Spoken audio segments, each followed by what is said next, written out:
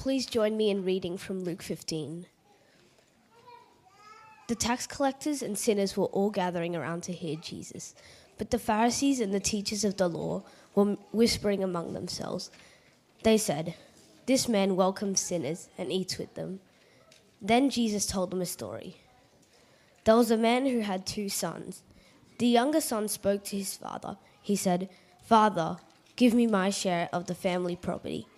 So the father divided his property between his 2 sons. Not long after that, the younger son packed up all he had. Then he left for a country far away. There he wasted his money on wild living. He spent everything that he had. Then the whole country ran low on food, so the son didn't have what he needed. He went to work for someone who lived in that country. That person sent the son to the fields to feed the pigs. The son wanted to fill his stomach with the food the pigs were eating, but no one gave him anything. Then he began to think clearly again. He said, "How many of my father's hired servants have more than enough food? But here I am, dying from hunger. I will get up and go back to my father. I will say to him, 'Father, I have sinned against heaven and I have sinned against you. I am no longer fit to be called your son. Make me like one of your hired servants.' So he got up and went to his father. While the son was still a long way off, his father saw him. He was filled with tender love for his son. He ran to him. He threw his arms around him and kissed him. The son said to him, 'Father, I have sinned against heaven and against you. I am no longer fit to be called your son.' But the father said to his servants, 'Quick, bring the best robe and put it on him. Put a ring on his finger and sandals on his feet. But bring the fattest calf and kill it. Let's have a feast and celebrate. This son of mine was dead, and now he is alive again. He was lost, and now he is found.' So they began to celebrate. The older son was in the field. When he came near the house, he heard music and dancing, so he called one of the servants. He asked him what was going on. 'Your brother has come home,' the servant replied. 'Your father has killed the fattest calf. He has done this because your brother is back safe and sound.' The older brother became angry. He refused to go in. So his father went out and begged him. But he answered his father, 'Look, all these years I've worked like a slave for you. I've always obeyed your orders. You never gave me even a young goat so I could celebrate with my friends. But this son of yours has wasted your money with some prostitutes. Now he comes home and you kill the fattest calf.' 'My son,' the father said, 'you are always with me. Everything I have is yours. But now we had to celebrate and be glad. This brother of yours was dead, and now he is alive again. He was lost, and now he is found.'"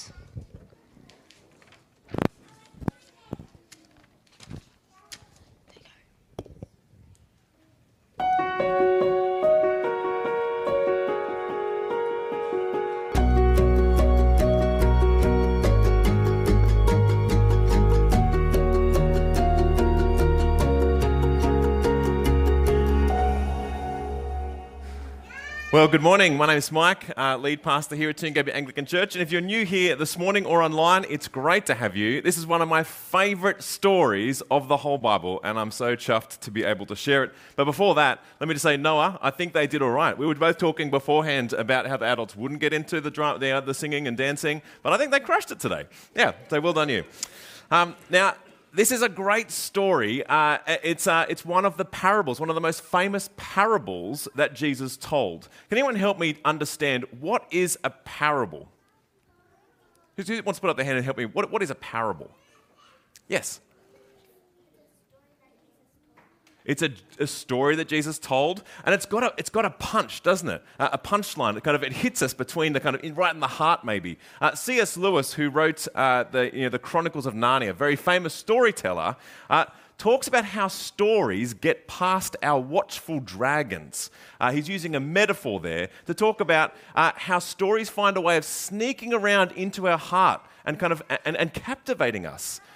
We're not particularly good at responding to truth bombs. We get very reactive, and Jesus knows that. And so rather than just dropping truth bombs on the crowd, which he does occasionally, he also tells stories as a way of captivating people that they might understand something very pointed about the good news of Jesus. And in this particular case, who remembers was in the crowd from those first couple of verses from Luke chapter 15? Who was in the crowd on this particular occasion?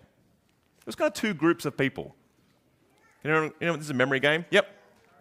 The Pharisees, and what Pharisees for the kind of for those that are maybe unfamiliar with that language is kind of like the religious leaders, the Jewish religious leaders of the day. They were experts in the law. They knew lots about religion, and they thought they were pretty good. Who else do we have in the crowd? Oh, come on, adults. Do you remember? Yes. Sinners and tax collectors, kind of a mash of kind of like people that, tax collectors, nobody liked them. Particularly in those days, I might add, because they would sort of take some for the government and some for themselves, so they weren't very popular. But sinners is kind of a bit of a catch-all term for people who live without regard for God, who don't live to please Him and do their own thing. And so that is the two kind of groups in the crowd. And what do you think they thought of each other? What do you think the Pharisees thought of the sinners? I reckon they would have thought, like, what are they doing here? Like, we're better than them. And the sinners would have looked at the Pharisees. I reckon they would have been like Australians. They would have been like, look at those losers. They think they're pretty good, don't they? So the tall poppy syndrome, just cut down those people. And so here are the two groups in the crowd. And it's fascinating, isn't it, that Jesus is able to bring together both of these groups. And when He has both these groups' attention, He tells them a story. And it's the story of two sons. Now, already we might have a bit of an inkling. Who do you think the two sons represent?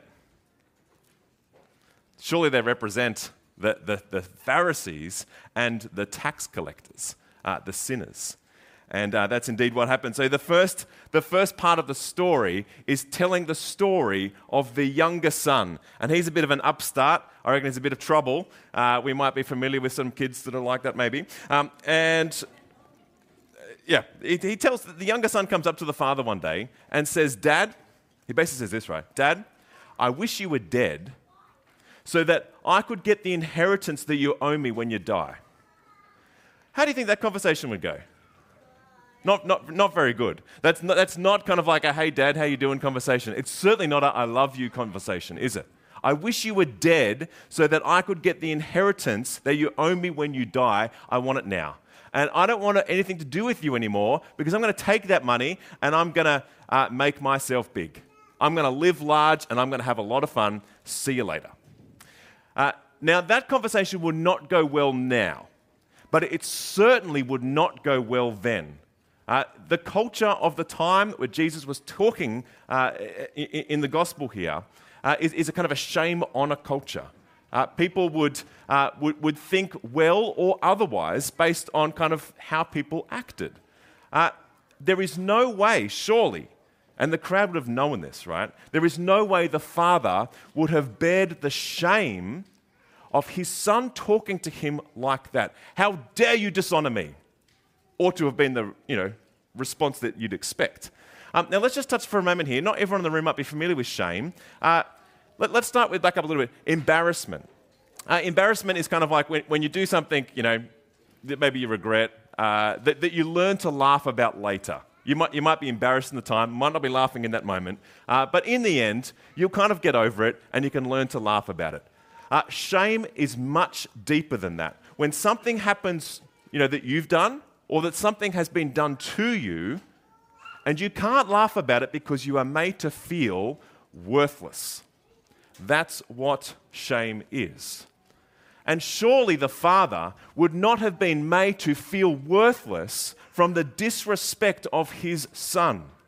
Who are you to talk to me like that? But as Jesus tells the story, that's what people are expecting. As Jesus tells the story, what does the father do? He divides up the inheritance. He kind of sells up the property, as it were, and would have divided the property, 2/3 to the older son because they get double the portion, and 1/3 to the younger son, hands over the money and says, here you go. Now, there would have been some murmuring in the crowd for sure, both amongst the Pharisees and the tax collectors, because this is a universal norm that Jesus is crossing. What on earth is going on in this story? What a weak father. Well, the son goes off with his money, And he spends big. On wild living. He buys the super yacht of the day, maybe like a really good barge or something. He sort of buys new friends and parties with them. And he lives in sort of a foreign land, completely detached to his homeland, to his family, because now he is all about finding himself and making himself look big through his brand new freedom that he's just bought for himself. He would have been thinking pretty well of himself, I'm sure. And everyone would have thought great things of him, perhaps amongst his friends, because he had money to burn, and that buys a lot of friends for a little while, doesn't it? But what happens in the story? When you cut yourself off from the source, you have a pile of money, and it looks big to start with, but it doesn't last. And that's what happens. He runs out of money. And not only that, but there's a famine in the land. And there's not an opportunity for him to make more money, and he certainly can't call home to say, Dad, could you maybe kind of send me a cash advance? What do you think Dad would have said? I've given you everything I owe you. Or not even owe you. You demanded from me. And so what is he left to do? He goes and finds a job. Now, he's a Jewish man, right, that finds a job amongst Gentiles, and those two don't mix very well. And not only that, but he finds the most shameful job, as it were, working amongst the dirty, non-kosher pigs and feeding them food. Like, that is from the top, from sort of party town, all the way down to rock bottom. And it gets worse. As he's trying to feed these pigs to make a little bit of money, he is so hungry, so low, that he actually wishes he could eat the food that he's giving to the pigs. That's about as low as it gets, isn't it? And as he's sitting in the trough, he's thinking to himself, man, I reckon like even the servants in my father's house are doing better right now than me. Now, that would have been a sobering moment. Because he was a son of the Father. He had everything that the Father had. And he's tried to kind of go big. He's maxed out. He's now in the pigsty. And he recognizes that even the servants in his Father's house are doing better than him. He has shipwrecked his life. He has cut himself off from the source, from the love, from all the benefits of the Father. And now he finds himself here. What is he going to do? Well, he starts to practice a bit of a sorry speech. I don't know what it's like for you to practice sorry speeches. They usually start in, something like, I'm sorry, you're a stupid face. It's kind of like, you're sorry that kind of you messed me up. You're angry. It's kind of full of emotions, right? But as he kind of becomes, aware of the reality of his situation, his sorry speech goes something like, Father, I am not worthy to be called a son. See the shame in that? I'm worthless. I'm not even worthy to be called a son of yours anymore. Your servants are doing better. Could you please take me back? I'll work as a servant. You don't have to call me a son. I'll just work in the shed. Can you just look after me in that way? That is a humbling sorry speech that he's practicing in his head. But it's more than that. He knows that he needs to overcome the shame that he has brought upon his whole family and the community. Do you know there is this custom in sort of ancient Jewish tradition that if you lost your inheritance to Gentiles, you would be brought before the village. They would take a clay pot and they would smash it. It's called gazaza. They would smash it and they say, you are cut off from our people. Cool ceremony. But that's a way of kind of cleansing the village from the shame brought on them by you. So they would smash the pot and they'd say, get out, you're cut off. Now he knows that as if he's going to dare approach his father with this sorry speech, that he has brought that shame upon the family. And he might be kicked back straight out again. He might even be beaten for his disobedience. And yet he knows that he cannot stay in the pigsty. And so there he goes. He walks home, just practicing the sorry speech. Meanwhile, the Father every morning. Every morning, the Father has been looking through the window, seeing if his Son would return. He doesn't have like an AirTag tracker, to find out where his son is, because your parents don't do that, do you? Anyway, he's got no idea where his son is, but he is hopeful that his son might return, and he has been looking every morning. And one particular morning, he sees on the horizon the silhouette of his son pop over, and his heart begins racing, and he's excited, and he's filled with compassion. And then he starts running, and he picks up his robe, and he runs, and again, that's a ridiculous moment for this kind of Jewish tradition. No honorable father runs or picks up their robe as though it was a skirt and bolts down the driveway. Okay? Honorable men in those days would walk kind of, proper and kind of with respect. And yet this father throws all that away and just tears down the driveway. And you could imagine what the son might be thinking. Here he comes, I'm really in for it, right? And so he begins the sorry speech. Father, I am not worthy to be called a child of yours. But rather than smash the pot and say, you are cut off, the father cuts off the speech of the son and embraces him. The father embraces the reckless, disobedient, shameful son, and embraces him as a son.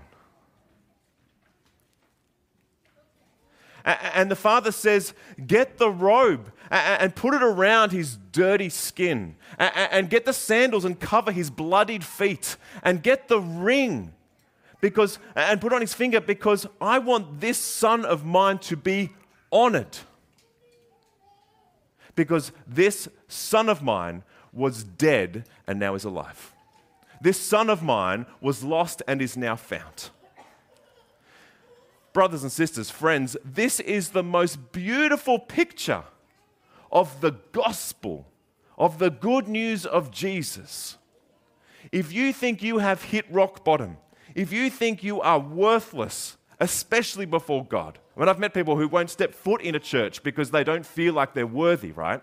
All kinds of reasons we might think we are not worthy of God. Here is the Father who runs out to embrace the sinner, the shameful, and cuts off our speech of our own worthlessness and gifts to us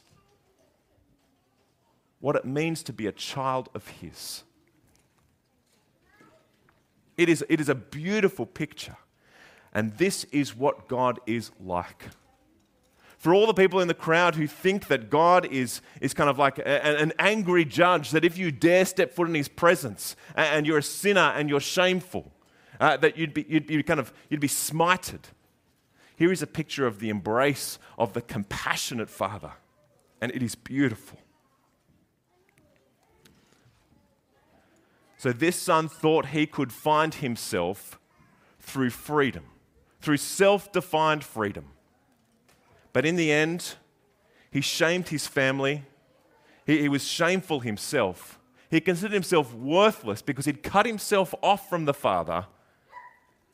But he found still the love of God, the love of the Father, because he turned away from the way he was living and turned back to the Father in humility to say sorry. And Jesus says to us that if we come before God and are sorry for the way that we have lived without Him, then He will forgive us. He will embrace us, and He will gift and lavish upon us what it means to be a child of God. I love this story. But I wonder if the main kind of driving sort of force of the story is not the beautiful picture of the gospel, although it is beautiful. It actually finishes, I think, with the punch landing on the other group. Because while Jesus is telling this beautiful picture of the Father's love, of the good news of Jesus, there is the other son in play still, isn't there? What is he like? Tell me from the crowd here, what is he like? How do you imagine the older son in this story? What's that?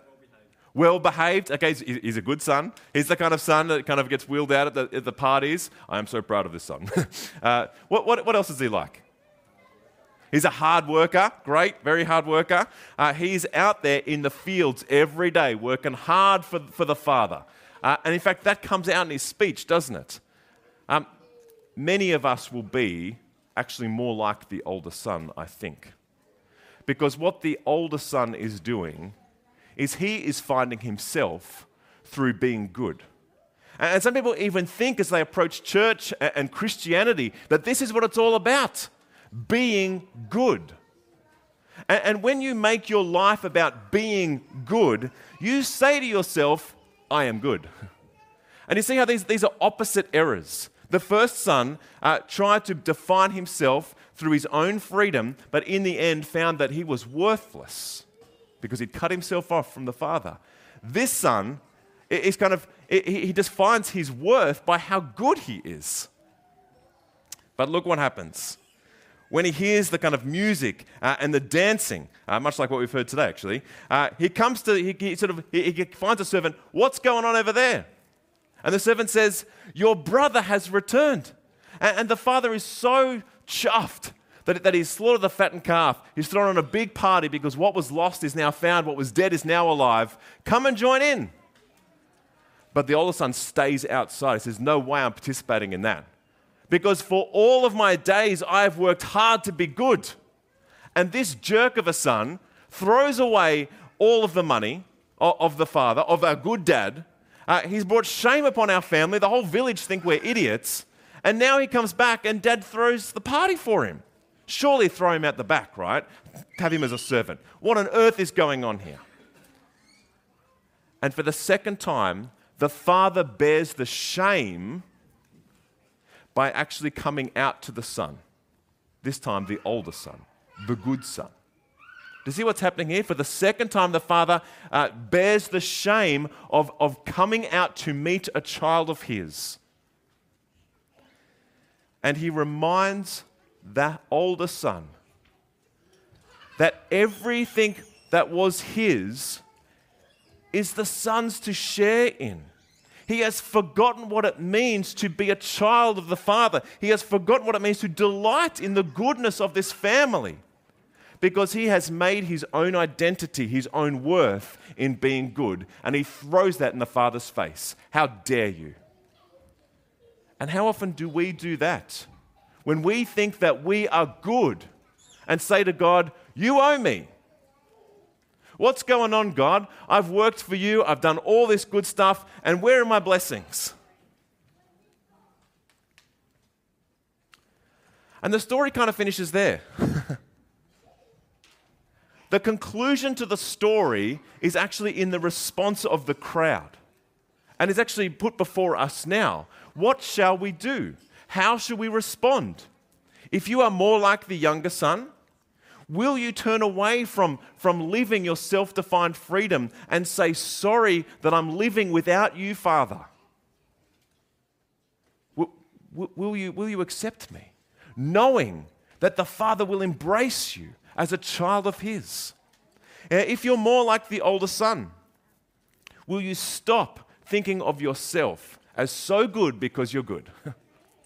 And remember what it means to be a child of God, delighted in and living in the goodness of all that is the Father's. The only way through this is to actually see the good son in the story. And I'm not talking about the older son here. I'm talking about the storyteller. The only way that either son in the story, that any of us could come before the Father, could come before God, is because of the storyteller, the good son, the Son of God.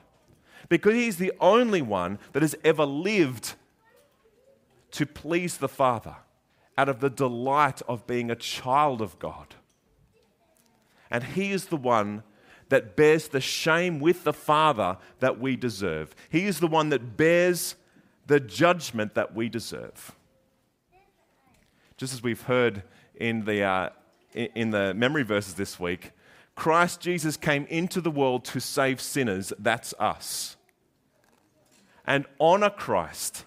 That is, instead of dishonoring, instead of shaming, honor Christ and let him be the Lord of your life, because he is the one that actually bore the shame of the cross so that we wouldn't have to face the judgment of God, so that we would be embraced and welcomed in as children of God. And that is good news. It's the news we've been celebrating all week. It's the news that I want you to respond to freshly every day in the delight of being a child of God. Now, each one of us, even if you've been a Christian for a long time, will have the propensity to kind of veer off to be more like one of the children in the story, the younger son or the older son. May this morning be a reminder of the goodness of the Father and of coming back to him and delighting in him and holding out that news to many, that many would find the good news of Jesus. Let me pray. Father, you are a good God. You are compassionate and loving, even when we don't deserve it. Remind us this morning of what it means to be a child of yours, that we might live out the joy of that, and that you might change us from the inside out to live for you. We ask this in Jesus' name. Amen.